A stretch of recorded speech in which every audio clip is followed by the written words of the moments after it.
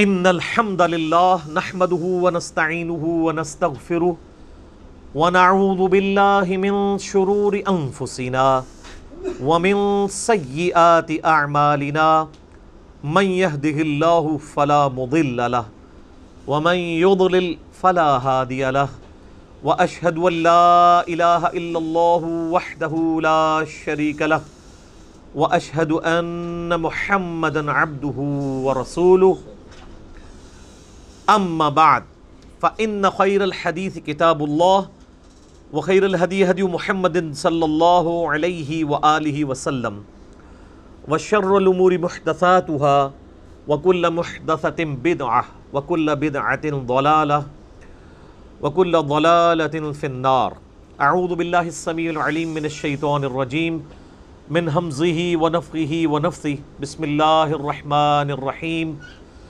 رب اشرح لی صدری ویسر لی امری واحلل عقدۃ من لسانی یفقہوا قولی بسم اللہ الرحمن الرحیم ان اللہ وملائکتہ یصلون علی النبی یا ایہا الذین آمنوا صلوا علیہ وسلموا تسلیما اللہم صل علی محمد وعلی آل محمد کما صلیت علی ابراہیم وعلی آل ابراہیم انک حمید مجید اللہم بارک علی محمد وعلی آل محمد کما بارکت علی ابراہیم وعلی آل ابراہیم انک حمید مجید اللہم ربنا آتنا فی الدنیا حسنۃ وفی الآخرۃ حسنۃ وقنا عذاب النار ربنا آتنا من لدنک رحمۃ وہیئ لنا من امرنا رشدا لا الہ الا انت سبحانک انی کنت من الظالمین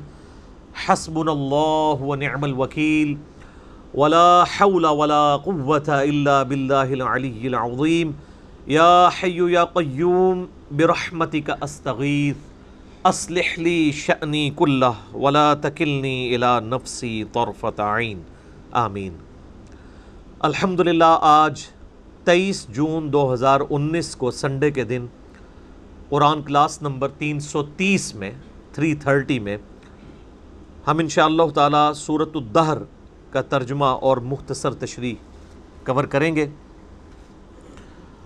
سورہ الدہر بھی مدنی سورت ہے اور اس کی امپورٹنس کے لیے یہی کافی ہے کہ اللہ کے محبوب صلی اللہ علیہ وآلہ وسلم کے بارے میں آتا ہے، صحیح بخاری اور صحیح مسلم دونوں میں یہ حدیث متفق علیہ موجود ہے کہ اللہ کے نبی علیہ السلام ہر جمعے والے دن فجر کی پہلی رکعت میں سورہ السجدہ، جسے سورہ الف لام میم السجدہ بھی کہا جاتا ہے، وہ پڑھا کرتے تھے اور دوسری رکعت میں سورہ الدہر پڑھا کرتے تھے۔ یعنی آپ علیہ السلام نے چونکہ جمعے کا دن تذکیر واعظ و نصیحت کے لیے رکھا ہوا تھا، تو وہ واعظ و نصیحت جو ہے وہ فجر کے وقت ہی شروع ہو جاتی تھی۔ فجر کی پہلی رکعت میں سورہ السجدہ بڑی ہی جامع ترین صورت ہے، خصوصاً تذکیر کے حوالے سے، فکر آخرت کے حوالے سے۔ اور دوسری صورت سورہ الدہر، یہ بھی اپنے مضامین کے اعتبار سے بڑی اہم صورت ہے اور اس کا مرکزی ٹاپک جو ہے وہ جنت سے ریلیٹڈ ہے۔ اور کئی ٹاپک بھی ہیں لیکن یہ ڈومیننٹ پہلو ہے اس کے اندر۔ اہل جنت کو جو اللہ تعالیٰ نعمتوں سے نوازے گا ان کا بڑا تفصیل کے ساتھ اس میں ذکر آیا ہے۔ اور شروع کی آیات تو بڑی یونیک آیات ہیں قرآن حکیم میں، چند مقامات جو اپنے مضمون کی گہرائی کے اعتبار سے بڑے منفرد ہوتے ہیں، ان میں سے ایک اس صورت میں بھی شروع کے مضامین آئیں گے۔ اپنے مصحف سامنے رکھ لیجئے۔ اعوذ باللہ من الشیطان الرجیم، بسم اللہ الرحمن الرحیم۔ هل اتى على الانسان حین من الدہر لم یکن شیئا مذکورا۔ بے شک انسان پہ زمانے میں ایسا وقت بھی گزرا ہے جب کہ وہ کوئی قابل ذکر شے نہ تھا۔ ایک تو اس کا عمومی مطلب بیان کیا جاتا ہے کہ انسان جو ہے وہ ایک بے قدر پانی سے پیدا ہوا، اس کی کوئی یعنی حیثیت نہیں ہے، حتیٰ کہ اس پانی کا نام لیتے ہوئے بھی لوگ کراہت محسوس کرتے ہیں۔ بے قدر پانی سے اللہ تعالیٰ نے انسان کو پیدا فرمایا۔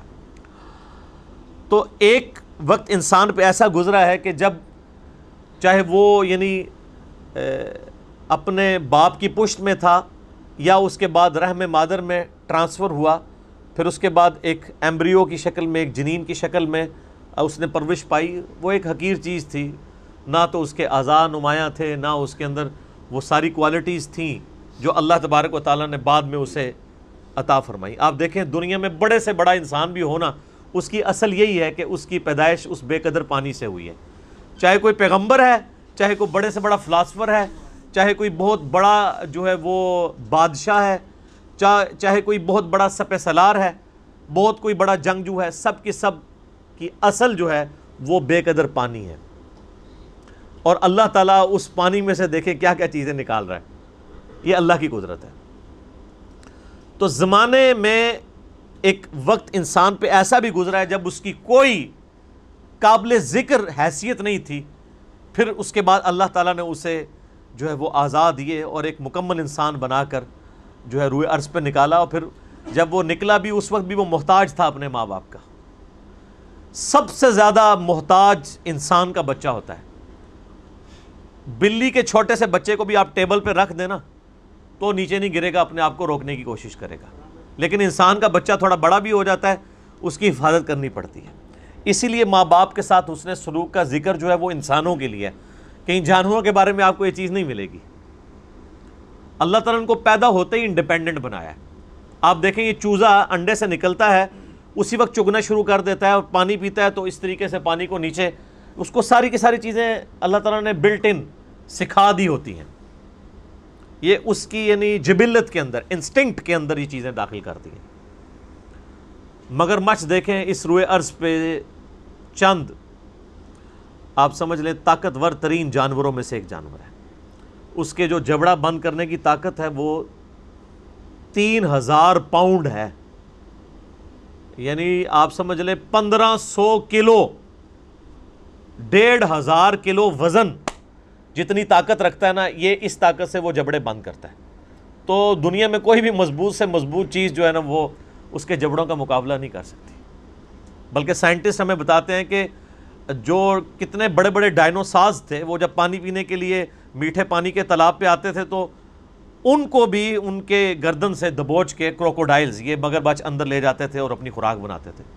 کئی شیر ہیں ان کو دبوچ لیتے ہیں، بڑے بڑے بھینسوں کو دبوچ لیتے ہیں، یہ اللہ نے ان کو طاقت دی۔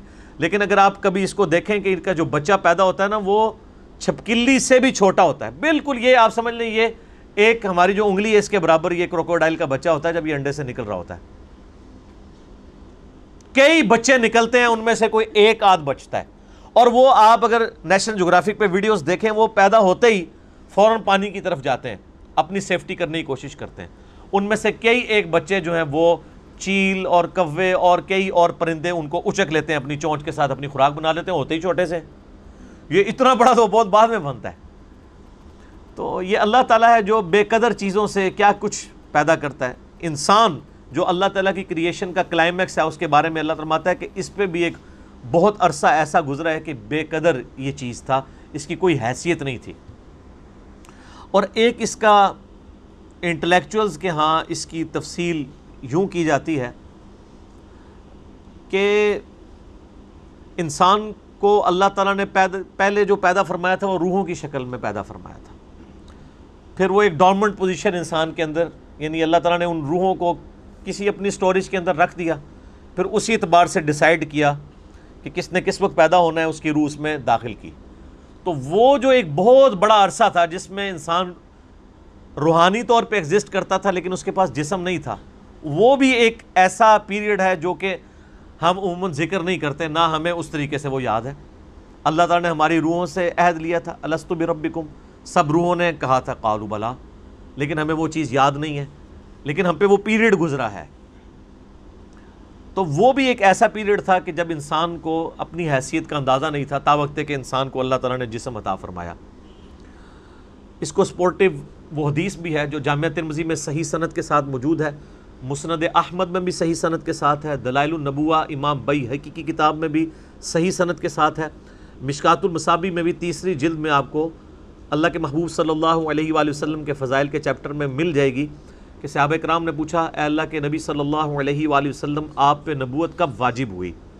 کب آپ نبی بنائے گئے؟ تو آپ نے فرمایا کہ میں اس وقت بھی اللہ کے ہاں خاتم النبیین لکھا ہوا تھا جبکہ ابھی آدم علیہ السلام روح اور جسم کے درمیان تھے، ایک روایت میں آتا ہے مٹی اور پانی کے درمیان تھے، میں اللہ کے ہاں اس وقت بھی خاتم النبیین لکھا ہوا تھا۔ یعنی اللہ کے ڈیوائن علم میں، اللہ کے پاس تو روحیں موجود ہیں نا، اللہ نے پہلے ہی ڈیسائیڈ کر لیا بھائی اس روح نے محمد رسول اللہ بننا ہے، اس روح نے فرعون بننا ہے، اس نے موسیٰ بننا ہے، اس نے ابو جہل بننا ہے۔ اللہ کو تو پتہ ہے اپنے ڈیوائن علم کی وجہ سے۔ تو وہ ایک جو پیریڈ ہے وہ ہمیں یاد نہیں ہے، اس وقت ہم کوئی قابل ذکر شے نہیں تھے، جب تک کہ دیکھیں جب تک فرعون دنیا میں آیا نہیں ہے اس وقت تک اس کی فرعونیت سے لوگ انٹروڈیوس تو نہیں ہوئے، اللہ کے ہاں تو وہ روح کی شکل میں موجود تھا۔ تو وہ والا بھی ایک پیریڈ ہو سکتا ہے۔ دو معنی ہو گئے، اور ایک تیسرا معنی ہے جو لوگ ایوولوشن کے قائل ہیں، ارتقاء کے۔ ایک ارتقاء وہ ہے جو ڈارونزم والا ہے کہ انسان جو ہے وہ جانوروں کی اولاد ہے یا چمپینزی کی اولاد ہے، یہ تو ٹوٹلی ایک حرام عقیدہ ہے، کفری عقیدہ ہے۔ مسلمانوں کے ہاں بھی ارتقاء اس حوالے سے پایا جاتا ہے، میرا اس کے اوپر یوٹیوب پہ کلپ بھی ہے، بخاری اور مسلم کی متفق علیہ حدیث ہے کہ نبی علیہ السلام نے فرمایا کہ جب آدم علیہ السلام کو اللہ تعالیٰ نے پیدا فرمایا تو ان کا قد جو ہے وہ 60 ہاتھ تھا، پھر آہستہ آہستہ قد کم ہوتے چلے گئے۔ تو اتنی ایوولوشن تو نبی علیہ السلام بھی بیان فرما رہے ہیں کہ تبدیلی انسانوں کے اندر آئی ہے۔ اب جو لوگ قرآن پاک سے اس ایوولوشن کو، جو ڈارون کی ایوولوشن نہیں ہے بلکہ جو کتاب و سنت میں فٹ ان بیٹھتی ہے، جس طرح کہ سورہ آل عمران میں بھی آتا ہے کہ ہم نے حضرت آدم علیہ السلام کو چن لیا، اور اسی طریقے سے سیدنا عمران کے بارے میں آتا ہے ان کی اولاد کو ان کو چن لیا، یعنی نبوت کے لیے۔ تو وہ کہتے ہیں آدم علیہ السلام کو بھی اللہ نے چنا ہے۔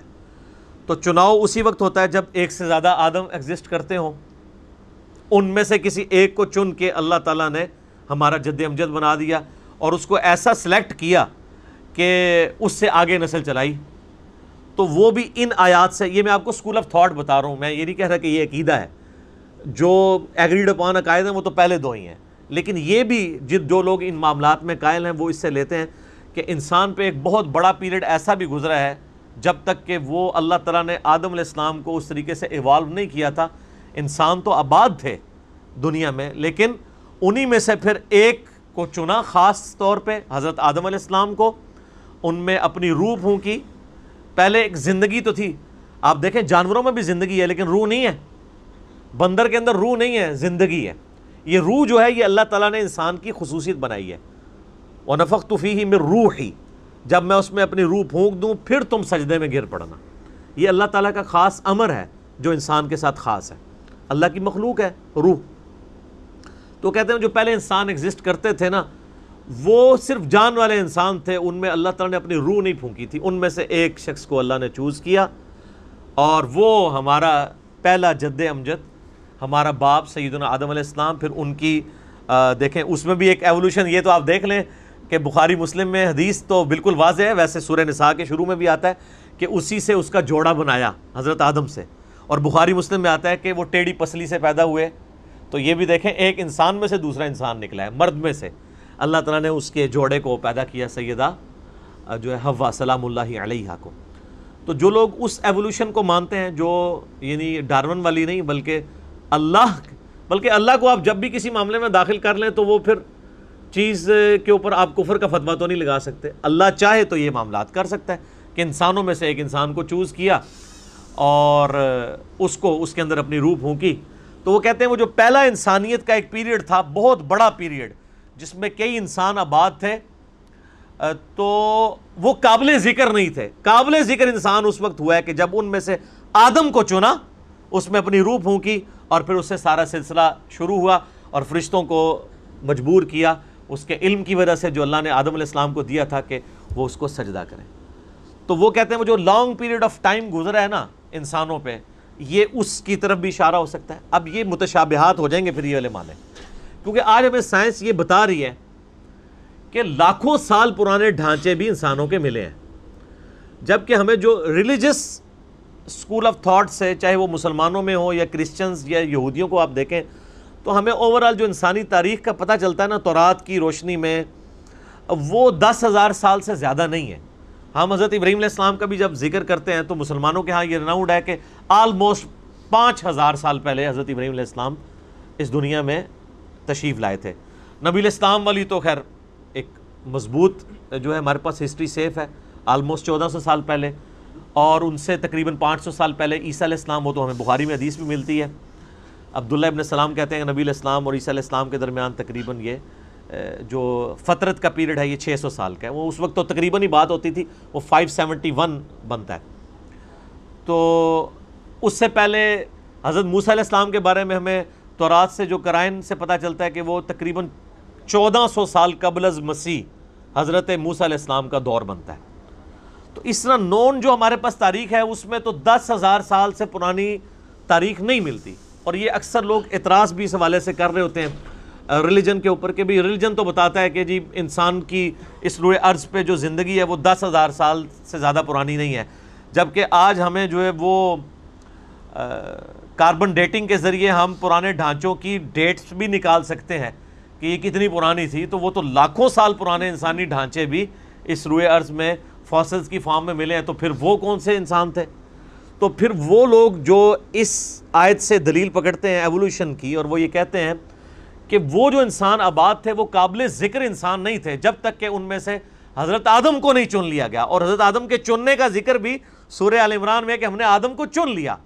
تو جو دوسرے لوگ ہیں وہ کہتے ہیں چنا کس میں سے؟ چنا اسی وقت جاتا ہے جب ایک سے زیادہ آدم موجود تھے. یہ میں آپ کو، اور یہ وہ یعنی پوائنٹ آف ویو ہے جو ڈاکٹر سراج صاحب رحمہ اللہ تعالیٰ بھی اس کے قائل تھے. تو یہ رائے سے کوئی اختلاف رائے رکھ سکتا ہے، یہ کوئی پیٹ نہیں ہے، لیکن چونکہ ان آیات سے لوگ سہارا لیتے ہیں اس لیے میں نے اس چیز کو یہاں پہ ایڈریس کرنا ضروری سمجھا. باقی آپ پیچھے ہی واپس آ جائیں کہ انسان ایک بے قدر پانی تھا، قابل ذکر شے نہیں تھا، اور پھر اللہ تعالیٰ نے اسے کیا بنا دیا. اِنَّا خَلَقْنَا الْإِنسَانَ مِن نُطْفَةٍ، بے شک ہم نے انسان کو ایک نطفے سے پیدا کیا، امشاج جو مخلوط تھا، مرد و عورت کی ملاپ کا، یعنی مرد کا بھی نطفہ اور عورت کا بھی وہ جو ایمبریو اور جو بنا ہے اس میں جو ہے سپرمز اور ایگز کا ریلیشن شپ، وہ آج ہمیں جو ہے وہ ایمبریولوجی کی فیلڈ کے لوگ بتاتے ہیں. نبتلی، اور مقصد کیا تھا؟ تاکہ اسے آزمایا جائے. فَجَعَلْنَاهُ سَمِيعًا بَصِيرًا، پس ہم نے اسے سننے والا اور دیکھنے والا بنا لیا. یعنی انسان کو سننے اور دیکھنے کی صلاحیت دی تاکہ اس صلاحیت کو یوز کر کے اللہ تعالیٰ اسے آزمائے کہ وہ حق بات تک پہنچتا ہے. سورہ الملک کے اندر بھی واضح موجود ہے، الذی خلق الموت والحیات لیبلوکم ایکم احسن عملا، زندگی اور موت کا سسٹم اس لیے پیدا کیا تاکہ تمہیں آزمائے کہ تم میں سے کون نیک اعمال کرتا ہے. اور پھر اللہ تبارک و تعالیٰ نے سورہ بنی اسرائیل میں جو 10 کمانڈمنٹس آئی ہیں ان میں سے 9th کمانڈ کیا ہے؟ وَلَا تَقْفُ مَا لَيْسَ لَكَ بِهِ عِلْمٌ إِنَّ السَّمْعَ وَالْبَصَرَ وَالْفُؤَادَ كُلُّ أُولَٰئِكَ كَانَ عَنْهُ مسؤولا. انسان اس چیز کی پیروی، کسی بھی چیز کی پیروی اس وقت تک مت کر جب تک کہ تجھے اس کے بارے میں ڈیفینیٹ علم نہ حاصل ہو جائے. بے شک کان، آنکھیں اور عقل، دل یا دماغ کچھ بھی کہہ سکتے ہیں، اس کے بارے میں تم سے پوچھا جائے گا تم نے ان 3 انسٹرومنٹس کو استعمال کر کے حق بات تک پہنچنے کی کوشش کیوں نہیں کی. اور جن کے یہ انسٹرومنٹس کام نہیں کرتے ان کے اوپر گرفٹس بھی کوئی نہیں ہے. صحیح بخاری میں تعلیقاً موجود ہے، سیدنا علی رضی اللہ تعالیٰ عنہ کا قول امام بخاری لے کے آئے ہیں کہ جو شخص مجنون ہے یا جو شخص بچہ ہے یا جو شخص بے ہوش ہے، یہ 3 ان کے اوپر اللہ تعالیٰ کی شریعت کا قلم اٹھ جاتا ہے. یہ تو مولا علی کا قول ہے صحیح بخاری میں. اس کو سپورٹیو سنن ابن ماجہ میں مرفوع حدیث نبی علیہ السلام کی بھی ہے کہ آپ صلی اللہ علیہ وآلہ وسلم نے فرمایا کہ 3 لوگ ایسے ہیں جن سے اللہ تعالیٰ نے شریعت کا قلم اٹھا لیا ہے، پاگل سے اور بچے سے اور سوئے ہوئے شخص سے. اس کے اوپر کوئی گرفت نہیں ہے اس حال میں اگر اس سے کوئی غلطی ہو جاتی ہے. تو ظاہر ہے کہ جب اللہ تعالیٰ نے کسی کو عقل دے دی، آنکھیں اور کان دے دی، سب کچھ دے دیا، سوچنے سمجھنے کی صلاحیت دے دی، اب وہ اللہ تعالیٰ کی بارگاہ میں جواب دے اور اکاؤنٹیبل ہو جائے گا. اِنَّا هَدَيْنَاهُ السَّبِيلَ، بے شک ہم نے اسے راستہ دکھا دیا ہے، اما شاکرا و اما کفورا، اب چاہے تو شکر گزاری کی روش اختیار کرے خواہ ناشکری کی. سر یہ ایک آیت اتنی بھاری ہے سورہ الدہر کی آیت نمبر 3 کہ اس کے اوپر گھنٹوں بولا جا سکتا ہے. پوری کے پورے مسئلہ تقدیر جو ہے نا وہ اسی آیت کے اوپر کھڑا ہے. یہ جو جبریہ کے ہاں یہ نظریہ آ گیا کہ اللہ تعالیٰ نے انسان کو مجبور محض بنایا ہے، بس اس کی ڈیسٹنی جو مقرر کر دی ہے وہ اس کے ساتھ وہی ہونا ہے، وہ خود کچھ نہیں کر سکتا، اس کا رد اس کے اندر ہے۔ پورے انبیاء کرام کی تعلیمات کا مقدمہ جو ہے اس آیت کے اوپر کھڑا ہے۔ اگر ہم یہ مان لیں کہ اللہ تعالیٰ نے زبردستی کسی کا جنتی اور دوزخی ہونا لکھ دیا ہے تو یہ تو عدل کے بھی منافی ہوگا، اور دوسرا پھر انبیاء کا مقدمہ دھڑم سے نیچے گر پڑے گا۔ پھر انبیاء کیا کرنے آئے تھے؟ انبیاء تو کس لیے آئے تھے؟ وَمَا كُنَّا مُعَذِّبِينَ حَتَّى نَبْعَثَ رَسُولًا۔ اللہ تعالیٰ نے اپنے اوپر یہ چیز واجب کی ہے کہ ہم عذاب بھی نہیں دیتے جب تک پیغمبر کو مبعوث نہ کر دیں۔ پھر سورہ نساء کے اندر اللہ تعالیٰ فرماتا ہے کہ ہم نے انبیاء اور رسولوں کا سلسلہ اس لیے شروع کیا تاکہ قیامت والے دن اللہ کے خلاف کوئی حجت نہ قائم کر سکے۔ ایک تو اللہ نے انسان کو بیسک انسٹنکٹ دے دی چیزوں کو سمجھنے کے لیے، اور اس نور کے اوپر نور علی نور انبیاء کی تعلیمات بھی دے دی تاکہ کسی کو انکار کی گنجائش ہی نہ رہے قیامت والے دن کہ مجھے تو پتہ ہی نہیں چلا تھا۔ تو وہ سارے کا سارا مقدمہ اس کے اوپر ہی تو کھڑا ہے، اِنَّا هَدَيْنَاهُ السَّبِيلَ إِمَّا شَاكِرًا وَإِمَّا كَفُورًا۔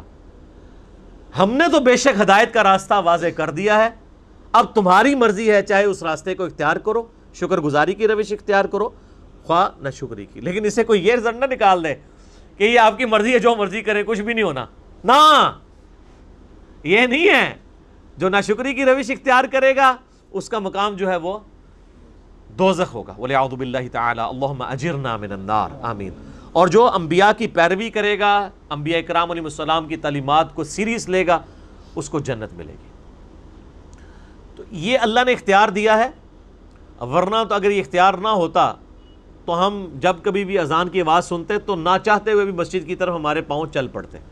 ایسے کبھی نہیں ہوگا، اور یہ بھی کبھی نہیں ہوگا کہ آپ مسجد کی طرف جا رہے ہوں اور آپ کے پاؤں کسی دوسری طرف موڑ دیے جائیں، اور یہ بھی کبھی نہیں ہوگا کہ اذان کی آواز سن کے آپ مسجد سے باہر نکلیں کسی غلط کام کے لیے اور نماز چھوڑ دیں تو وہیں پہ آپ دھنس جائیں، ایسا بھی نہیں ہوگا۔ اللہ تعالیٰ نے کھلی چھٹی دی ہوئی ہے دنیا کے اندر، لیکن آخرت میں پکڑ فرمائے گا۔ اور اس کانٹیکسٹ میں ایک بڑی اہم ترین آیت ہے سورہ الزمر پارہ نمبر 23 کے اندر، بہت ڈیسائسو آیت ہے مسئلہ تقدیر کے حوالے سے۔ مسئلہ تقدیر اتنا گھمبیر ہے کہ میں نے 4 نشستوں میں مسئلہ نمبر 103 104 A B C 6.5 گھنٹے کی آلموسٹ گفتگو 200 آیات کراس ریفرنس کے طور پہ 50 مقامات سے قرآن حکیم کے کور کی ہوئی ہے۔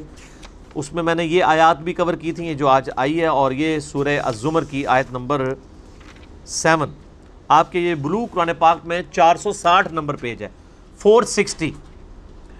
اس میں چوتھی لائن پہ یہ آیت ہے، ان تکفروا فإن اللہ غنی عنکم۔ اگر تم کفر کرو گے، ناشکری کی روش اختیار کرو گے، تو بے شک اللہ تعالیٰ تو بے پرواہ ہے۔ اللہ کو یہ ٹینشن نہیں ہے کہ لوگ نماز کیوں نہیں پڑھ رہے، یہ ہماری ٹینشن ہے۔ اللہ کو تو فرق نہیں پڑتا، ساری انسانیت چاہے گمراہی کا راستہ اختیار کر لے یا ساری کی ساری انسانیت جو ہے وہ ہدایت کا راستہ اختیار کر لے، اللہ کو اس سے کوئی فرق نہیں پڑے گا۔ وَلَا يَرْضَى لِعِبَادِهِ الْكُفْرَ، لیکن اللہ تعالیٰ پسند نہیں کرتا اپنے بندوں کے بارے میں کہ وہ ناشکری کی روش اختیار کریں۔ اس چیز کو اللہ بندوں کے لیے پسند نہیں فرماتا۔ یعنی یہ اللہ تعالیٰ فرمایا اگر تم کفر کرو گے مجھے کوئی پرواہ نہیں، اس سے کوئی یہ رزلٹ نہ نکال دے خیر ہے جی کفر کرتے رہو، وہ ساتھ ہی اللہ نے کلیئر کیا مجھے پسند نہیں ہے، یہ ذہن میں رکھنا۔ وَإِن تَشْكُرُوا، اور اگر تم شکر گزاری کی روش اختیار کرو گے، يَرْضَاهُ لَكُمْ، تو اللہ اس کو تمہارے لیے پسند کرتا ہے۔ وَلَا تَزِرُ وَازِرَةٌ وِزْرَ أُخْرَى، کوئی بوجھ اٹھانے والی دوسرے کا بوجھ قیامت الدن نہیں اٹھائے گی جان، ہر جان نے اپنا بوجھ خود اٹھانا ہے۔ ثُمَّ إِلَىٰ رَبِّكُمْ مَرْجِعُكُمْ، پھر تمہیں لوٹ کے اپنے رب کی طرف جانا ہے۔ فَيُنَبِّئُكُمْ بِمَا كُنتُمْ تَعْمَلُونَ، وہ تمہیں پھر بتا دے گا جو کچھ تم دنیا میں اعمال کیا کرتے تھے۔ إِنَّهُ عَلِيمٌ بِذَاتِ الصُّدُورِ، اور اس کا علم تو اتنا کامل ہے کہ وہ سینوں کے چھپے ہوئے رازوں کو بھی جاننے والا ہے، اس سے بھاگ کے کوئی کہاں پہ جا سکتا ہے۔ اور یہ راز یقین کریں یہ اللہ ہی جانتا ہے۔ یہ ریاکاری جو ہے یہ تو قیامت دن پکڑی جائے گی، فرشتے بھی نہیں ریاکاری پکڑ سکتے، یہ اللہ ہی ہے جو انسان کے سینوں کے رازوں کو بھی جانتا ہے۔ کتنی احادیث موجود ہیں کہ فرشتوں نے پہاڑوں کے برابر نیکیاں لکھی ہوں گی اور اللہ تعالیٰ پکڑ کے 0 سے ملٹیپلائی کر دے گا۔ سر یہ کرامن کاتبین جو ہمارے اعمال لکھ رہے ہیں نا، یہ صرف جیسے انسان کو ایک فزیکل ٹینجیبل چیز سے نا ذرا اٹریکشن ہوتی ہے، جیسے قرآن پاک میں اللہ تعالیٰ فرماتا ہے نا کہ ہم نے فرشتے جو نازل کیے 5000 یا 3000 تو یہ تمہارے دل کی تسلی کے لیے تھا۔ اللہ کو فرشتوں کی حاجت ہے کسی کو شکست اور فتح کے لیے، لیکن انسان کوانٹٹی سے متاثر ہوتا ہے کہ اچھا وہ کافر جو ہیں 1000 ہیں تو 3000 فرشتے بھی آ گئے ہیں. فرشتہ تو ایک بھی بہت تھا. اور فرشتہ بھی کیا ہے, وہ تو اللہ تعالیٰ نے ایک سمجھ لیں سامنے ایک سوئچ کی فارم ہے. اصل تو ڈیوائن سپارک تو اللہ کا امر کن ہے. سوئچ کتنا بھی خوبصورت ہو, اگر بجلی نہ ہو تو یہ کسی کو نہ پنکھے کو آن کر سکتا ہے نہ اسی کو. وہ اللہ کا امر کن ہے. فرشتے بھی صرف ایک سامنے ایک آپ سمجھ لیں سکیچ کی فارم میں موجود ہیں. اصل تو خدا کا امر ہی جاری ہے. تو کئی ریاکار آئیں گے, ان کی نیکیاں زیرو سے ملٹیپلائی. وہ جو بڑی مشہور حدیث ہے صحیح مسلم کی کہ ایک سخی کو, ایک شہید کو اور ایک قاری کو بلایا جائے گا. سر فرشتوں نے تو اسے سخی بھی لکھا ہوا ہے, قاری بھی لکھا ہوا ہے, اس کی نیکیاں بھی لکھی ہوئی ہیں. اللہ تعالیٰ فرمائے گا یہ تو تم نے اس لیے کی تھی کہ لوگ تمہیں بڑا فیاض کہیں, لوگ تمہیں بڑا قرآن کا عالم کہیں, اور لوگ تمہیں جو ہے وہ کہیں بڑا بہادر ہے. تو دنیا میں تمہاری بہت تعریف ہو چکی. تینوں کو اوندا منہ کر کے دوزخ میں ڈال دیا جائے گا والعیاذ باللہ تعالیٰ.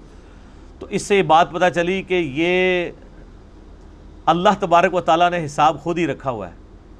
اصل حساب اللہ کے پاس ہے, اور یہ بہت بڑا ایسٹ ہے ہمارے پاس کہ اللہ تبارک و تعالیٰ انسان کی نیت کے اوپر فیصلہ فرمانے والا ہے. بسا اوقات انسان سے عمل میں کمزوری ہو جاتی ہے, لیکن اگر وہ دل میں خدا کی طرف راغب تھا اور پھر کہیں اس سے نفس کی سستی ہو گئی تو اللہ تبارک و تعالیٰ اس کو درگزر فرمانے والا ہے. اس کی رحمت کے بغیر تو کوئی بھی بندہ آزاد نہیں ہو سکتا نا اس کی رحمت سے. بخاری و مسلم دونوں میں حدیث ہے, کوئی شخص بھی محض اپنے اعمال کی بنیاد پہ جنت میں نہیں جائے گا. صحابہ نے جرت کر کے عرض کیا اللہ کے رسول آپ بھی؟ فرمایا ہاں میں بھی. جب تک میرے رب کی رحمت مجھے ڈھانپ نہ لے میں بھی جنت میں داخل نہیں ہو سکتا, جب تک مجھے میرے رب کی رحمت ڈھانپ نہ لے. تو سر ہم تو پھر کس کھاتے میں؟ اللہ سے کوئی شخص بے نیاز نہیں ہو سکتا, جتنا مرضی پرہیزگار کوئی نہ ہو, جتنا مرضی ہو جائے, اللہ سے بے نیاز نہیں اپنے آپ کو کر سکتا. تو اللہ تعالیٰ ماتا ہے ہم نے ہدایت کا راستہ دکھا دیا, اب تمہاری مرضی ہے چاہے شکر گزاری کی روش اختیار کرو خواہ ناشکری کی. انا اعتدنا للکافرین سلاسل واغلالا وسعیرا. لیکن یہ بات یاد رکھنا بے شک ہم نے ناشکرے لوگوں کے لیے تیار کر رکھی ہیں زنجیریں, توق اور بھڑکتی ہوئی آگ. یہ کفر کا ترجمہ انڈیا پاکستان بنگلہ دیش میں ایسا ہو گیا کہ اس کے بعد تو قرآن پاک کی انٹینسٹی ڈائلیوٹ ہو جاتی ہے.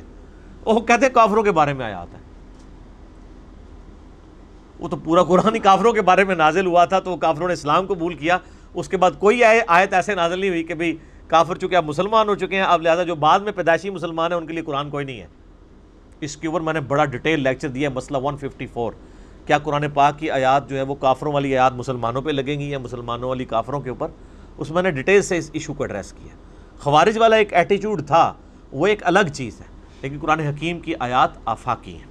اور اس میں نے حالیہ ایک بہت بڑی پھکی دی ہے کہ یہ جو اکثر جو لوگ یہ راگ الاپ رہے ہوتے ہیں اور دوسروں کو گستاخ رسول کہہ رہے ہوتے ہیں, اور پڑھ کے قرآن سے وہ ایک ہی آیت پڑھتے ہیں سورہ قلم کی, بعد ذالک زنیم, کہ گستاخ رسول جو ہے وہ اس کی اصل میں خطا ہوتی ہے, آؤٹ آف ویڈ لاگ پیدا ہوا ہوتا ہے, حلالی نہیں ہوتا.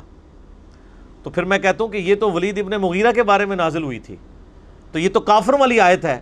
یہ آپ بریلوی علماء جو ہیں دیوبندی اہل حدیث اور شیعہ کے اوپر کیوں لگاتے ہیں؟ یہ تو آیات کافروں والی ہیں.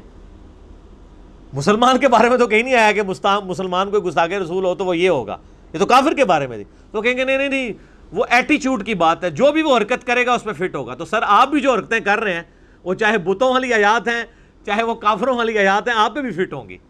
قرآن پاک کی آیات آفاقی ہیں, جسے فٹ اسے گفٹ. ٹھیک ہے, قل ان کنتم تحبون اللہ فاتبعونی.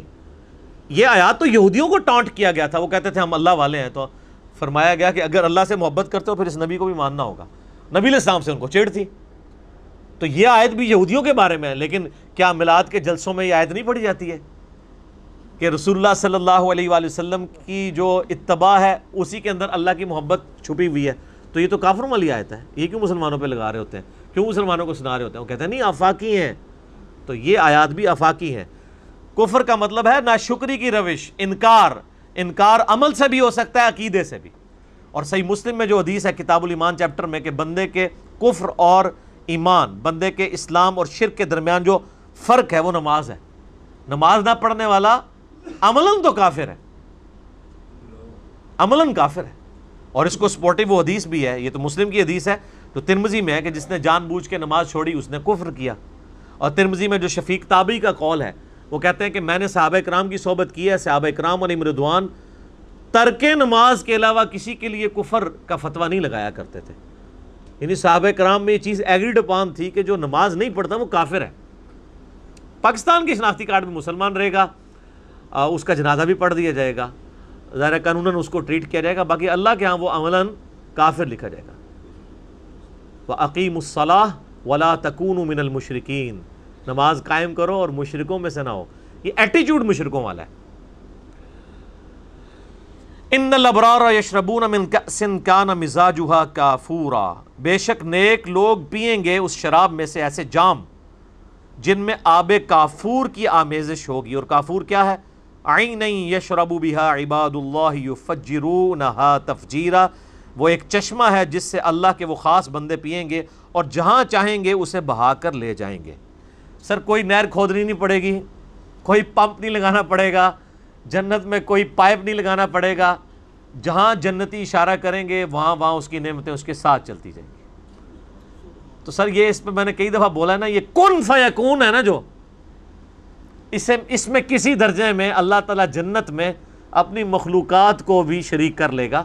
خالق اور مخلوق کا فرق رہے گا، لیکن جنت میں اللہ تعالیٰ انسان کو وہ کوالٹیز دے گا جو انسان چاہتا ہے.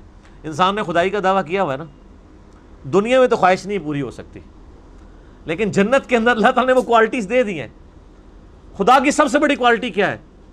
موت نہیں آتی، انسان کو بھی نہیں آئے گی. کن فیکون، وہ جو خواہش کرتا ہے وہ کر دیتا ہے. انسان بھی یہ کوالٹی حاصل کر لے گا. خالق اور مخلوق کا لمیٹڈ ان لمیٹڈ وہ فرق اپنی جگہ رہے گا. انسان ڈیپینڈنٹ تو الٹیمیٹلی خدا پہ ہی ہوگا، لیکن یہ کوالٹیز جو انسان دنیا میں چاہ رہا ہوتا ہے مجھے ملیں، جو امپاسبل ہیں وہ مل جائیں گی. بخاری میں آتا نا کہ موت کو مینڈے کی شکل میں لا کے ذبح کر دیا جائے گا میدان محشر میں. جنتی جو ہیں وہ پریشان ہونے ہوں گے جب وہ یعنی لایا جائے گا کہ پتہ نہیں کیا فیصلہ ہونے والا ہے. جب وہ قتل ہوں گے ان کے لیے خوشخبری ہو جائے گی کہ اب تمہیں موت نہیں آئے گی. اور دوست کی جو ہے وہ خوشی کے لیے نکلیں گے کہ شاید ہمارا کوئی فیصلہ ہونے لگا ہے، ان کے لیے وہ بری خبر ہوگی کہ اب تمہیں بھی موت نہیں آئے گی. وَلِعَاذُ بِاللَّهِ تَعَالَى. اللہم اجرنا من النار، اللہم اجرنا من النار، اللہم اجرنا من النار. کوئی شخص امیجن نہیں کر سکتا جی دنیا کی بڑے سے بڑی ناکامی اس ناکامی کے سامنے ذرے کی حیثیت بھی نہیں رکھتی ہے جو میدان محشر میں اٹھانی پڑے گی. وَلِعَاذُ بِاللَّهِ تَعَالَى، جنہوں نے اللہ کی نافرمانی کی، اس کے پیغمبروں کی اطاعت نہ کی. جہاں چاہیں گے وہ لے جائیں گے بہا کر. یوفون بالنذر، یہ وہ لوگ تھے جو پوری کرتے تھے اپنی منتیں. وَيَخَافُونَ يَوْمًا كَانَ شَرُّهُ مُسْتَطِيرًا، اور ڈرتے تھے اس دن سے جس کا شر ہر سو پھیلا ہوگا، یعنی قیامت کا دن. منت ایک تو منت اس اعتبار سے بھی ہے کہ جو ہم نے اللہ سے عہد کیا ہے، الستُ بربکم قالوا بلا، وہ تو بڑی منت ہم نے مانی ہوئی ہے نا، اللہ کے ساتھ ایک وعدہ کیا ہوا ہے. اور ایک دنیا میں بھی جو خدا کے لیے منت کوئی عہد کرتے ہیں وہ پورا کرتے ہیں، اور ایک منت وہ بھی ہے جو انسان مانتا ہے، لیکن اس کے بارے میں بخاری مسلم میں آ گیا واضح کہ منت کبھی مصیبت کو نہیں ٹالتی بلکہ کنجوس کا مال ہی نکل جاتا ہے. اس کی وجہ سے صدقے سے مصیبت ضرور ٹلتی ہے منت، لیکن جب آپ مانیں گے ونس اس کے بعد آپ نے اس منت کو پورا کرنا ہوگا، اور اگر آپ پورا نہیں کریں گے تو پھر آپ کو اس کا کفارہ ادا کرنا پڑے گا.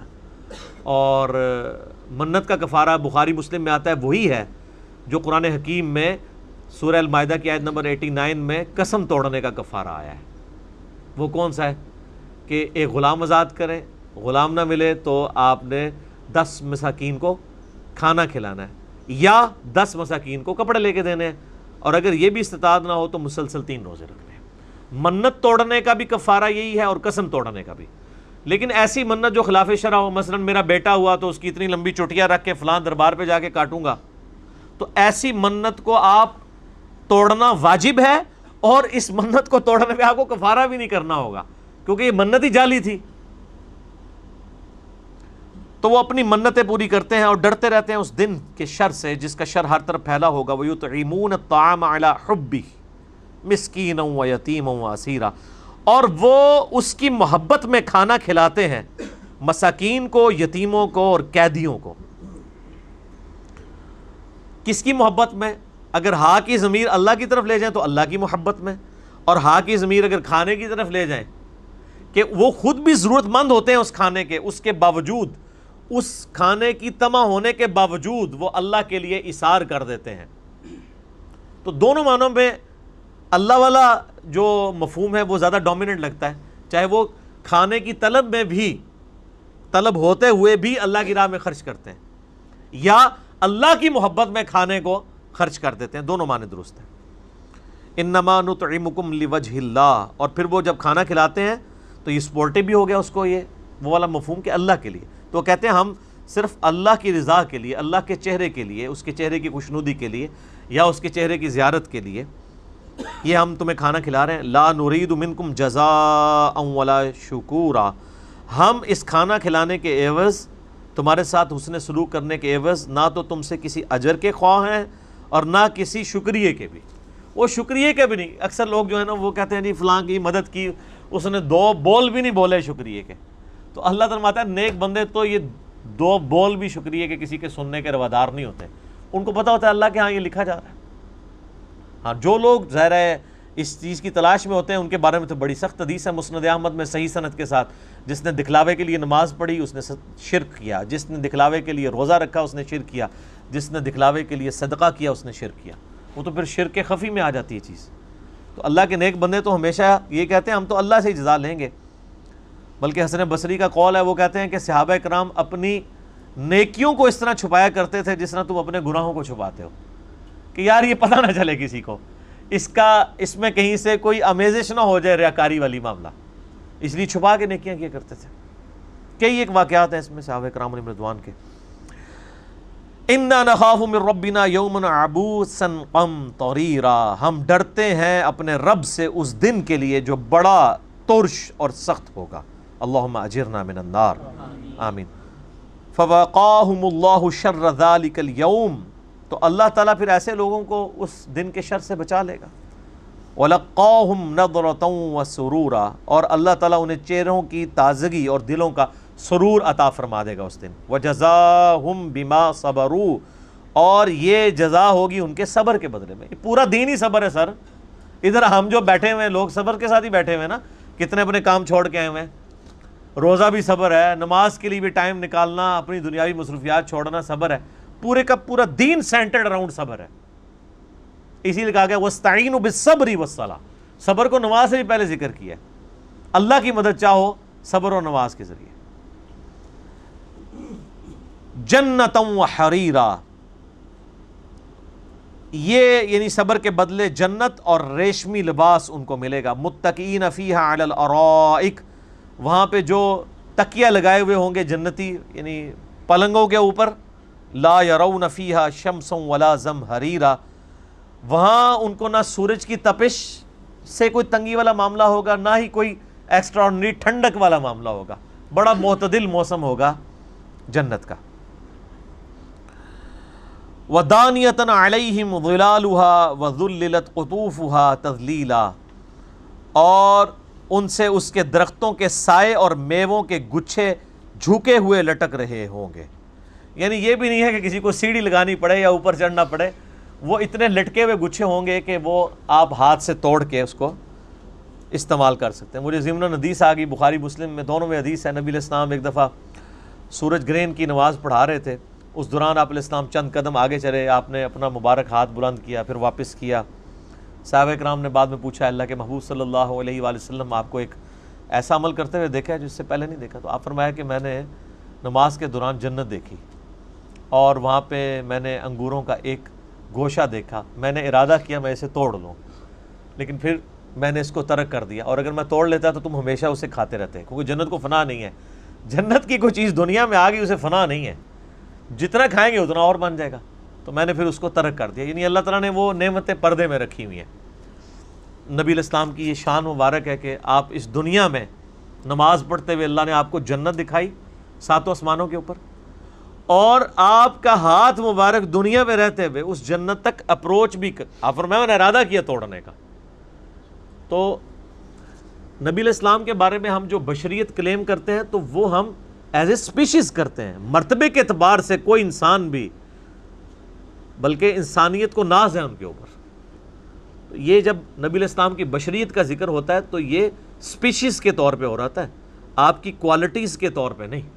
ان چیزوں کو ذہن میں رکھنا چاہیے. لہذا توحید کو بیان کرتے ہوئے توہین والا پہلو بھی نہیں ہونا چاہیے. وَيُطَافُ عَلَيْهِمْ بِآنِيَةٍ مِّن فِضَّةٍ وَأَكْوَابٍ كَانَتْ قَوَارِيرَ، اور گردش میں ہوں گے ان کے سامنے چاندی کے برتن اور شیشے کے چمکدار گلاس. قواریر من فضہ، اور شیشے بھی وہ جو چاندی کی قسم کے ہوں گے. قدروہا تقدیرا، اور وہ جو وہاں پہ ان کو سرو کر رہے ہوں گے انہوں نے اسے پورے اندازے سے بھرا ہوگا. وَيُسْقَوْنَ فِيهَا كَأْسًا كَانَ مِزَاجُهَا زَنْجَبِيلًا، اور انہیں وہاں پہ پلائی جائے گی ایسی شراب یا ایسی جام جس میں زنجبیل کی آمیزش ہوگی. اور زنجبیل کیا ہے؟ عَيْنًا فِيهَا تُسَمَّى سَلْسَبِيلًا، جنت میں ایک چشمہ ہے جس کو سلسبیل کہا جاتا ہے. وَيَطُوفُ عَلَيْهِمْ وِلْدَانٌ مُخَلَّدُونَ، اور ہر وقت ان کی خدمت میں معمور رہیں گے وہاں پہ نوجوان لڑکے. اذا رأیتہم حسبتہم لؤلؤا منثورا، جب تم انہیں دیکھو گے تو یوں سمجھو گے گویا یہ موتی ہیں بکھرے ہوئے. موتیوں کی شکل میں وہ نوجوان لڑکے، جس طرح یہاں پہ بھی آپ دیکھیں ہوٹلز کے اندر وہ ٹیبل بوائز ہوتے ہیں، تو اللہ تعالیٰ جنت میں بھی سرو کرنے کے لیے وہ لڑکے ہوں گے جو بوڑھے بھی نہیں ہوں گے. یعنی کبھی بندے کے دماغ میں آ سکتا ہے بوڑھا ہو جائے تو وہ شاید سرو کرنے میں تھوڑا دیر لگا دے یا غصہ ہی نہ کھا جائے. بوڑھے کو بھی خطرہ ہوتا ہے نا غصہ نہ کھا جائے. نوجوان تو فوراً رسپانس کرتے ہیں. آپ کہیں بھی دیکھ لیں جو چھوٹے بچے یا چھوٹی عمر کے لوگ ہیں وہ رسپانس ان کا بڑا اچھا ہوتا ہے. اور بہت چھوٹے ہوں تو آپ دیکھیں یہ چھوٹے بچے وہ کام بڑے شوق سے کرتے ہیں جو بڑوں کی منتیں مار کے کروانا پڑتا ہے. اور انرجی بڑی ہوتی ہے بچوں کے اندر. آپ بچوں کو 10 دفعہ ایک کام کہیں نا کہ جی اوپر سے نیچے جاؤ، نیچے سے اوپر جاؤ، یہ کرو، یہ وہ کر دیں گے. بڑے تو 1 یا 2 دفعہ ہی سنیں گے. تو جنت میں بھی وہ لڑکے اللہ تعالیٰ نے رکھے ہوئے ہیں سرو کرنے کے لیے، جس طرح دنیا میں بوائز ٹیبل بوائز ہوتے ہیں، اور وہ اللہ تعالیٰ ماتا ہے وہ کبھی بھی بوڑھے نہیں ہوں گے، ایک ہی حالت پہ رہیں گے جیسا کہ وہ موتیوں کی طرح ہے. وَإِذَا رَأَيْتَ ثَمَّ رَأَيْتَ نَعِيمًا وَمُلْكًا كَبِيرًا، اور جدھر بھی تم دیکھو گے تمہیں نعمتیں ہی نعمتیں نظر آئیں گی، اللہ تعالیٰ کی وسیع مملکت نظر آئے گی.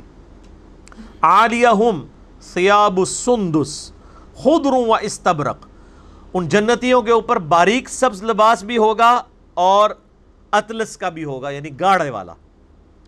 اور ظاہر ہے کہ کرتا جو ہے وہ باریک ریشم کا ہوگا جس میں سے جسم نظر بھی آ جائے، مرد کے لیے تو کوئی مسئلہ نہیں. اور نیچے کرتے کے نیچے تہمد یا پاجامہ وہ موٹے ریشم کا ہوگا اور سبز کلر کا. تو اس سے یہ بات بھی پتہ چلی کہ سبز کلر اللہ تعالیٰ کا پسندیدہ ہے، اور جنتیوں کے لباس بھی سبز ہے. اسی لیے میرا ایک کلپ بھی ریکارڈڈ ہے کہ سبز پگڑی بھی کوئی باندھ دیتا ہے نا، رنگ کے اوپر ہمیں کوئی اعتراض نہیں ہے. پریفریبل تو یہی ہے کہ بلیک اور سفید کو استعمال کرے، لیکن صحابہ کرام سے زرد رنگ کی پگڑی بھی ثابت ہے سیدنا عبداللہ بن عمر سے، صحیح بخاری میں بھی، ابو داؤد میں ڈیٹیل کے ساتھ آتی ہے. ہر وہ رنگ جو ہم کپڑوں کے طور پہ پہن سکتے ہیں اس کی اگر کوئی پگڑی بنا لے، لال پگڑی کو پہن لیتا ہے یا اسی طریقے سے بلو پہن لیتا ہے، اس میں کوئی اعتراض والی بات نہیں ہے. البتہ سنت کے زیادہ قریب وہ والا عمل ہوگا کہ جو بلیک اور سفید والا ہے. ورنہ ہم جو عموماً کپڑے بھی پہن رہے ہوتے ہیں اس میں بھی زیادہ تر تو نبی علیہ السلام نے سفید کلر ہی پسند فرمایا نا. سنن ابن ماجہ میں حدیث ہے کہ اللہ تعالیٰ کی بارگاہ میں پیش ہوتے وقت قبروں میں اور مسجدوں میں سب سے بہترین لباس تمہارے لیے سفید ہے. تو قبروں میں تو سارے سفید لباس کے ساتھ ہی جا رہے ہوتے ہیں، لیکن عموماً سفید لباس کا لوگ کم اہتمام کرتے ہیں. اس کے پیچھے ریزن یہ بھی ہوتی ہے کہ ظاہر ہے کہ اب جتنی آج کل کے زمانے میں پولوشن ہو چکی ہوئی ہے تو سفید کپڑا تو ایک سے دوسرے دن نہیں نکالتا، مشکل ہو جاتا ہے. البتہ اگر کوئی سفید پہنتا ہے تو بہت افضل ہے. اس کے علاوہ بھی نبی علیہ السلام سے تو صحیح مسلم کے اندر سرخ رنگ کا پورا لباس پہننا بھی ثابت ہے. ایک ترمذی میں ضعیف روایت ہے کہ ایک بندے نے سرخ لباس پہنا تھا، نبی علیہ السلام نے اس کے سلام کا جواب نہیں دیا، وہ کمزور روایت ہے. صحیح مسلم میں موجود ہے.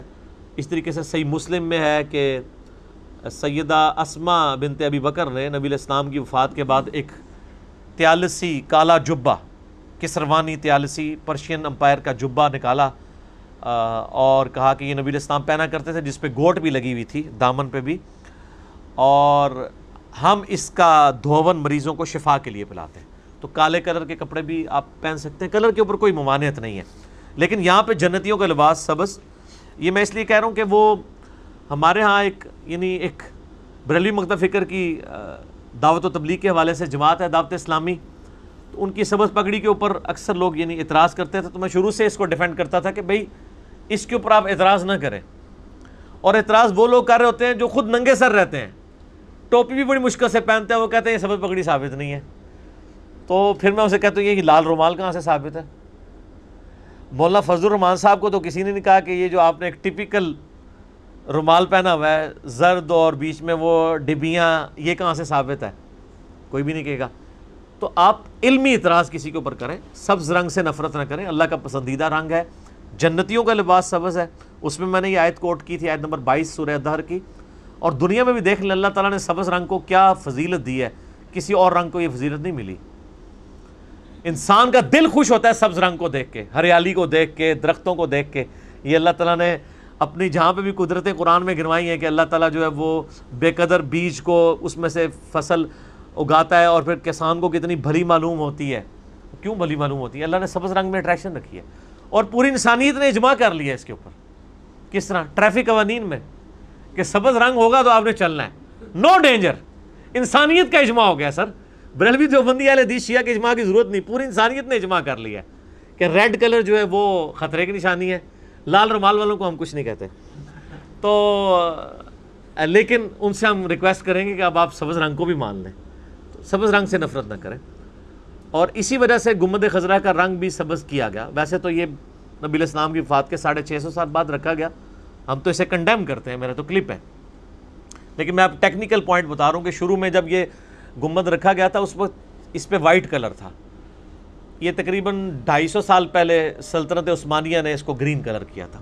بیچ میں سعودی حکومت کو یہ مشورہ دیا گیا کہ اس کا کلر چینج کریں, کم از کم جو ہے وہ لوگوں کو یہ پتہ چلے کہ یار یہ گنبد نبی علیہ السلام نے نہیں بنایا تھا, آپ کی تو مخالفت ہے, صحیح مسلم میں حدیث ہے قبروں پہ عمارتیں بنانے سے. تو پھر بعد میں علماء عرب نے خود ہی کہا کہ جی اس کو نہ تو ریموو کرنے کی ضرورت ہے کیونکہ فتنہ کھڑا ہوگا, رنگ بھی چینج نہ کریں, بلکہ رنگ وہ ہر سال کرتے ہیں خود.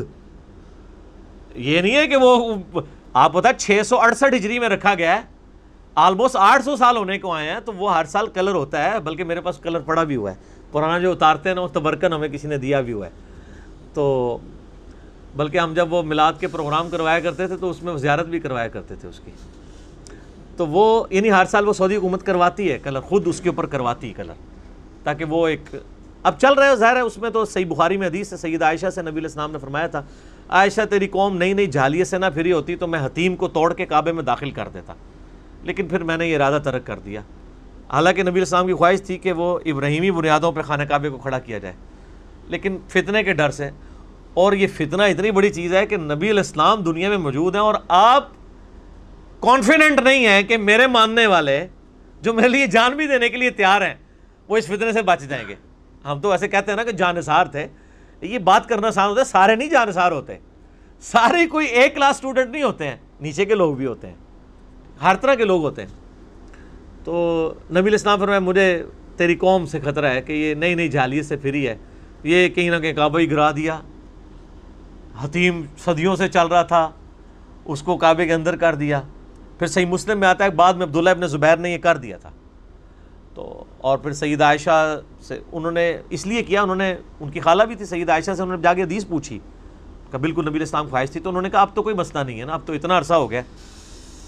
جس طرح کہ حضرت عمر نے بھی تراویح کی جماعت کنٹینیو کیوں کی تھی کہ بھئی اب تو فرض ہونے کا خطرہ نہیں ہے, نہ لوگوں کے دماغ میں آئے گا, تو اسے کنٹینیو کر دیا جائے. لیکن ساتھ ہی سیدنا عمر نے کہا افضل یہی ہے کہ گھر میں اکیلے پڑھو, اسی بخاری کی حدیث میں جو آدھی حدیث پیش کی جاتی ہے آدھی چھپا لی جاتی ہے, صرف اہل حدیث ہی بیان کرتے ہیں, باقی لوگ نہیں کرتے کیونکہ ان کے مجمع چھٹ جائیں گے. تو اسی طریقے سے یہاں پہ بھی جب عبداللہ ابن زبیر نے اسے داخل کیا تو پھر بعد میں حجاج ابن یوسف نے جب ان کو شہید کر دیا, پھر اس نے ضد میں دوبارہ خانہ کعبے کو توڑ کے تو پھر حتیم باہر نکال دیا اور خانہ کعبہ شریف کو اسی طریقے سے واپس اس بنیاد پہ لے آئے. تو پھر جب عباسیوں کی حکومت آئی نا, عباسیوں کو چونکہ بنو امیہ سے ٹسل تھی, انہوں نے کہا کہ ہم تو پھر اس کو دوبارہ سے حتیم کو اندر داخل کریں گے. تو پھر امام مالک نے کہا تھا کہ خدا کے لیے اسے حکمرانوں کی گیم نہ بناؤ, اس کو یہیں رہنے دو آپ. اور اس میں انہوں نے کہا کہ اس میں سہارا آپ اس حدیث سے لوں گا میں کہ نبی علیہ السلام فرمایا عائشہ تیری قوم نہیں جھالیے سے نہ پھری ہوتی تو میں جو ہے وہ حتیم کو کعبے کے اندر داخل کر دیتا. تو انہوں نے کہا اب یہ آئے دن فتنہ کھڑا رہے گا, کوئی اور حکمران آئے گا وہ توڑ کے اندر کر دے گا, پھر وہ باہر کر دے گا, اور یہ سلسلہ جاری رہے گا. اور الفتنۃ اکبر من القتل, فتنہ جو ہے وہ قتل سے بھی بڑی چیز ہے. تو مجھے اس سے چیز یاد آ گئی کہ اس معاملے میں تھوڑی سی ٹالریشن بھی شو کرنی چاہیے, ٹالرنس شو کرنی چاہیے. اللہ تعالیٰ فرماتا ہے کہ ان پہ سبز لباس ہوگا, موٹا بھی باریک بھی, وَحُلُّوا أَسَاوِرَ مِن فِضَّةٍ, اور انہیں چاندی کے کنگن پہنائے جائیں گے, وَسَقَاهُمْ رَبُّهُمْ شَرَابًا طَهُورًا, اور ان کا رب انہیں پاکیزہ شراب بھی وہاں پہ پلائے گا. یہ وہ شراب نہیں ہوگی کہ جس سے نشہ آ جائے, سورہ واقعہ میں ڈیٹیل آتی ہے کہ وہ نشے والی شراب نہیں ہوگی, ٹیسٹ ہی, اور وہ دنیا کا کوئی ٹیسٹ ہی نہیں اس کا مقابلہ کرتا. بخاری مسلم میں حدیث ہے, حدیث قدسی, کہ اللہ تعالیٰ فرماتا ہے میں نے اپنے بندوں کے لیے وہ نعمتیں چھپا رکھی ہیں جو نہ کسی آنکھ نے دیکھی, نہ کسی کان نے سنی, نہ کسی کے دل پہ اس کا کھٹکا گزرا. اور سورہ سجدہ کی بھی آیت آپ علیہ السلام نے تلاوت کی کہ میں نے اپنے بندوں کے لیے ان کی آنکھوں کی ٹھنڈک کئی نعمتیں چھپا کے رکھی ہیں. تو اللہ تعالیٰ فرماتا ہے کہ وہاں پہ انہیں چاندی کے کنگن پہنائے جائیں گے اور شراب پلائی جائے گی. لیکن دنیا میں یہ حرام ہے مرد کے لیے. تو دنیا میں یہ روزہ ہے. ہمارا ایک یوٹیوب پہ کلپ بھی ہے, دنیا کا حرام جنت میں انعام. جو چیزیں دنیا میں حرام ہے نا وہی جنت میں انعام بننے والی ہیں. دنیا میں سونا حرام, جنت میں انعام. دنیا میں ریشم حرام, جنت میں انعام. دنیا میں 4 سے زیادہ بیویاں رکھنا حرام, اور جنت میں وہ تارجمی صاحب سے پوچھ لیں. اچھا جی, میری کمپیٹنسی نہیں میں اس طرح بیان کر سکوں, اس لیے آپ دیکھیں مجھے حدیثیں تو بخاری مسلم کی حوروں والی بڑی یاد ہے, لیکن میری اہلیت ہی نہیں کہ میں ان کو بیان کر سکوں. وہ آپ پڑھ لیں یا تارجمی صاحب کو سن لیں. ان ھذا کان لکم جزاء وکان سعیکم مشکورا, انہیں کہا جائے گا یہ تمہارا صلہ ہے اور مبارک ہو تمہاری کوششیں مقبول ہوئی ہیں. یہ اللہ تعالیٰ کتنا قدردان ہے. انسان کہتا ہے کہ اللہ کی مہربانی ہے, اور اللہ کہتا ہے کہ تمہارے اعمال کی جزا ہے, قدر فرمانے والا ہے. حالانکہ سب کچھ یہ کمپیٹنسی حق اور باطل میں تمیز کرنے کی صلاحیت بھی اس نے دی تھی, لیکن اللہ تعالیٰ قدر فرمانے, اتنا قدر فرمانے والا ہے کہ دولت دیتا ہے اور کہتا ہے مجھے قرض دے دو بیچ میں سے میں لوٹاؤں گا. دیا ہوا اس کا مال ہے, اور کیا کہتا ہے اللہ میں مقروض ہوں تمہارا, 700 گنا کر کے لوٹاؤں گا. یہ اللہ تعالیٰ قدر فرمانے والا ہے. اِنَّا نَحْنُ نَزَّلْنَا عَلَيْكَ الْقُرْآنَ تَنزِيلًا, ہم نے ہی اے نبی علیہ السلام آپ پر تھوڑا تھوڑا کر کے قرآن یہ کلام نازل کیا. فَاصْبِرْ لِحُكْمِ رَبِّكَ, پس آپ اپنے رب کے حکم کا انتظار کیجئے صبر کے ساتھ. وَلَا تُطِعْ مِنْهُمْ آثِمًا أَوْ كَفُورًا, اور مت پیروی کیجئے ان میں سے جو مخالفین ہیں آپ کے بدکار اور احسان فراموش. وَاذْكُرِ اسْمَ رَبِّكَ بُكْرَةً وَأَصِيلًا, اور اپنے رب کا ذکر کیا کریں صبح و شام. ظاہر ہے کہ آپ نے اگر کافروں کی سازشوں کے خلاف اپنے آپ کو ثابت قدم رکھنا ہے نا تو خدا کے ساتھ آپ کا رشتہ ہونا چاہیے. وَاذْكُرِ اسْمَ رَبِّكَ وَتَبَتَّلْ إِلَيْهِ تَبْتِيلًا, اپنے رب کا ذکر کریں اور سب سے ٹوٹ کے اس کے ہو جائیں. اللہ تعالیٰ کا ذکر ہی انسان کو استقامت دیتا ہے, اس کے بغیر انسان استقامت نہیں اختیار کر سکتا. اگر نبی علیہ السلام کو استقامت پہ رکھنے کے لیے ذکر کی ضرورت ہے تو ہمیں بدرجہ اولا ضرورت ہے.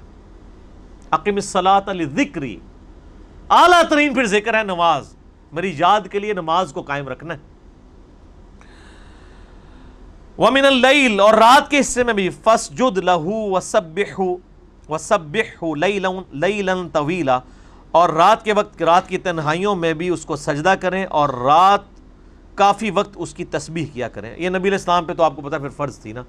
تہجد کی نماز خاص آپ کے لیے فرض ہے, امت کے لیے یہ نفلی ہے, اور رمضان کے اندر سنت مؤکدہ بنا دی گئی ہے. بخاری مسلم میں حدیث ہے جس نے رمضان کی راتوں کا قیام کیا اللہ تعالیٰ اس کے اگلے سارے جو گناہ ہو چکے ہیں وہ معاف فرما دے گا. لیکن نبی علیہ السلام کے اوپر 6 نمازیں فرض تھی, 5 تو وہ والی جو ہم بھی پڑھتے ہیں, اور 6ٹھی تہجد کی نماز قیام اللیل یہ آپ علیہ السلام پہ فرض تھی. ایسی فرض تھی کہ آپ علیہ السلام, بخاری میں آتا ہے, سفر کے دوران بھی باقی سنتیں آپ چھوڑ دیتے تھے لیکن رات کی نماز پڑھا کرتے تھے، وتر بھی پڑھا کرتے تھے. کوئی رات کی نماز آپ کے اوپر فرض تھی. سیدنا علی کا بھی قول ہے المصنف ابن ابی شیبہ میں کہ وتر کی نماز سنت ہے، سنت ہے، سنت ہے، یعنی فرض نہیں، لیکن اسے مت چھوڑو، تاکیدی سنت ہے. تو رات کی نماز میں آپ اپنے رب کو یاد کریں، اس کی تسبیح کریں، سجدہ ریز ہوں اس کے سامنے. ان ہؤلاء یحبون العاجلہ، بے شک یہ لوگ دنیا سے محبت کرتے ہیں. وَيَذَرُونَ وَرَاءَهُمْ يَوْمًا ثَقِيلًا، اور پس پش ڈال دیا ہے انہوں نے اس بھاری دن کو. اور یہ اصل کانٹے کی بات ہے، یونیورسل ٹروتھ جو قرآن میں آیا ہے نا، ساری الہامی کتابوں کا نچوڑ وہ یہی ہے. بل تؤثرون الحیات الدنیا والآخرۃ خیر وابقیٰ ان ھذا لفی الصحف الاولی صحف ابراہیم وموسیٰ. ایک ہی کانٹے کی بات تھی تمام الہامی کتابوں میں کہ تم دنیا کی زندگی کو ترجیح دیتے ہو اور آخرت کی زندگی بہتر بھی ہے اور ہمیشہ قائم رہنے والی بھی ہے. یہی ایک کانٹے کی بات تھی جو اگلے الہامی صحائف کے اندر تھی، قرآن سے پہلے جو نازل ہوئے، چاہے وہ ابراہیم کے ہوں چاہے موسیٰ کے. یہی ایک کانٹے کی بات ہے. نحن خلقناہم وشددنا اسرہم، ہم نے ہی ان کو پیدا کیا یعنی انسان کو، اور اس کے جوڑ مضبوط بنائے. وَإِذَا شِئْنَا بَدَّلْنَا أَمْثَالَهُمْ تَبْدِيلًا، اور جب ہم چاہیں گے ان کی شکلوں کو بدل کر رکھ دیں گے. یعنی یہ بھی ہو سکتا ہے کہ اللہ تبارک و تعالیٰ اپنے فرمانوں کو تباہ و برباد کر کے نئی مخلوق پیدا کر دے اور وہ اس کے تابع فرمان ہو، اور اللہ تعالیٰ ان کے اعمال کے بدلے میں ان کی شکلوں کو بدل دے. دنیا کے اندر بھی ایسا عذاب آ سکتا ہے اور آخرت میں تو آئے گا. بنی اسرائیل کے ساتھ تو دنیا میں ہوا نا، کونوا قردۃ خاسئین، پھٹکارے ہوئے بندر بن گئے. تو اللہ تعالیٰ یہ دھمکی دے رہا ہے کہ ڈر جاؤ، اللہ تعالیٰ یہ کر سکتا ہے تمہارے ساتھ. ان ھذہ تذکرہ، اتنی باتیں کرنے کے بعد کنکلوڈ کیا جا رہا ہے کہ یہ ہے ساری نصیحت کی باتیں. فمن شاء اتخذ الی ربہ سبیلا، اب بس جس کی مرضی وہ اپنے رب کی طرف راستہ اختیار کرے. جہاں سے بات شروع ہوئی تھی وہاں پہ کنکلوڈ ہو رہی ہے. بات کہاں سے شروع ہوئی تھی؟ انا ہدیناہ السبیل اما شاکرا و اما کفورا، ہم نے ہدایت کا راستہ دکھا دیا ہے، اب تمہاری مرضی ہے چاہے شکر گزاری کی روش اختیار کرو خواہ نہ شکری کی. اور بات کنکلوڈ بھی اس صورت میں یہاں پہ ہو رہی ہے کہ اللہ تعالیٰ فرماتا ہے ان ھذہ تذکرہ، یہ قرآن تو ہے نصیحت. فمن شاء اتخذ الی ربہ سبیلا، تو پس جس کی مرضی وہ اپنے رب کی طرف راستہ اختیار کر لے. تو جو اختیار کرے گا اس کا انجام پیغمبروں کے ساتھ ہوگا، اور جو نافرمانی کی روش اختیار کرے گا اس کا پھر انجام پیغمبروں کے دشمنوں کے ساتھ ہوگا. وَلِعَاذُ بِاللَّهِ تَعَالَى اللَّهُمَّ مَنْ أَحْيَيْتَهُ مِنَّا فَأَحْيِهِ عَلَى الْإِسْلَامِ وَمَنْ تَوَفَّيْتَهُ مِنَّا فَتَوَفَّهُ عَلَى الْإِيمَانِ. اللهم ثبتنا على الإيمان، اللهم ثبتنا على الإسلام، اللهم ثبتنا على القرآن، اللهم أجرنا من النار، آمین. وما تشاءون إلا أن يشاء اللہ، اور تم کیا چاہو گے بجز اس کے کہ جو اللہ چاہے. ان اللہ کان علیما حکیما، بے شک اللہ تعالیٰ علم والا ہے، حکمت والا ہے. یعنی انسان کی کیا مرضی چل سکتی ہے؟ مرضی تو اس کی چلے گی جو اس کائنات کا مالک ہے. زمین و آسمان کی ساری مخلوقات مل کے کسی ایک شخص کو بھی اللہ کے عذاب سے نہیں چھڑا سکتی، کیونکہ زمین و آسمان میں کسی مخلوق کی مرضی اللہ کے اوپر چل نہیں سکتی. اللہ کے اوپر کسی کی دھونس نہیں ہے. شفاعت کا بھی جو عقیدہ ہے وہ بالاذن ہے. من ذا الذی یشفع عندہ الا باذنہ، دھونس نہیں ہے. وہ تو اتنی واضح بات ہے بخاری مسلم دونوں میں، اے میری بیٹی فاطمہ میرے مال سے جو کچھ لینا ہے لے لے، اگر اللہ کے حضور پکڑی گئی تو میں تیرے کچھ کام نہ ہوں گا. یہ ان کو کہا جا رہا ہے جو جنتی عورتوں کی سردار ہیں. بخاری مسلم دونوں میں حدیث ہے کہ فاطمہ جنتی عورتوں کی سردار ہیں. یہ ان کو کہہ کے ہمیں سنایا جا رہا ہے کہ تم کسی جو ہے وہ شیر کا شکار نہ ہو جانا کہ کچھ بھی ہے اللہ تیرے محبوب کی امت سے ہے. یہ تو ہم کچھ اور ہی کہہ رہے ہوتے ہیں کہ یا اللہ جو کچھ بھی ہے ہم نے تو اپنے آپ کو سیدھا کوئی نہیں کرنا، بس اسی طرح قبول کر لے محبوب کی نسبت کی وجہ سے. نعوذ باللہ. نبی علیہ السلام کی نسبت کی جو لاج رکھے گا اسی کو یہ نسبت کام آئے گی، اور اگر وہ باغیوں کی زندگی گزارے گا پھر کوئی نہیں. نبی علیہ السلام نے تو کئی مواقع پہ فرمایا، صحیح مسلم کی حدیث ہے، جس نے ملاوٹ کی وہ ہم میں سے نہیں. آپ تو اعلان برات کر چکے ہیں، اور سب سے بڑا اعلان برات قرآن میں ہے سورہ الفرقان کی آیت نمبر 30 میں، وقال الرسول یا رب ان قوم اتخذوا هذا القرآن مہجورا. نبی علیہ السلام قیامت الدین شکایت کریں گے کہ میری امت نے، میری قوم نے قرآن کو پیٹھ کے پیچھے ڈال دیا. تو جس کی شکایت اللہ کے محبوب صلی اللہ علیہ وآلہ وسلم لگائیں گے اس کی شفاعت کون کرے گا؟ ہمیں تو صرف تصویر کا ایک رخ بتایا گیا، جو شفاعت ہو جانی ہے. اتنا سیدھا معاملہ نہیں ہے. یدخل من یشاء فی رحمتہ، جس کو چاہتا ہے وہ اپنی رحمت میں داخل کرتا ہے. اور یہ معنی بھی ہو سکتا ہے یدخل من یشاء فی رحمتہ، جو اللہ کی رحمت میں داخل ہونا چاہتا ہے وہ اسی کو اس میں داخل کرتا ہے.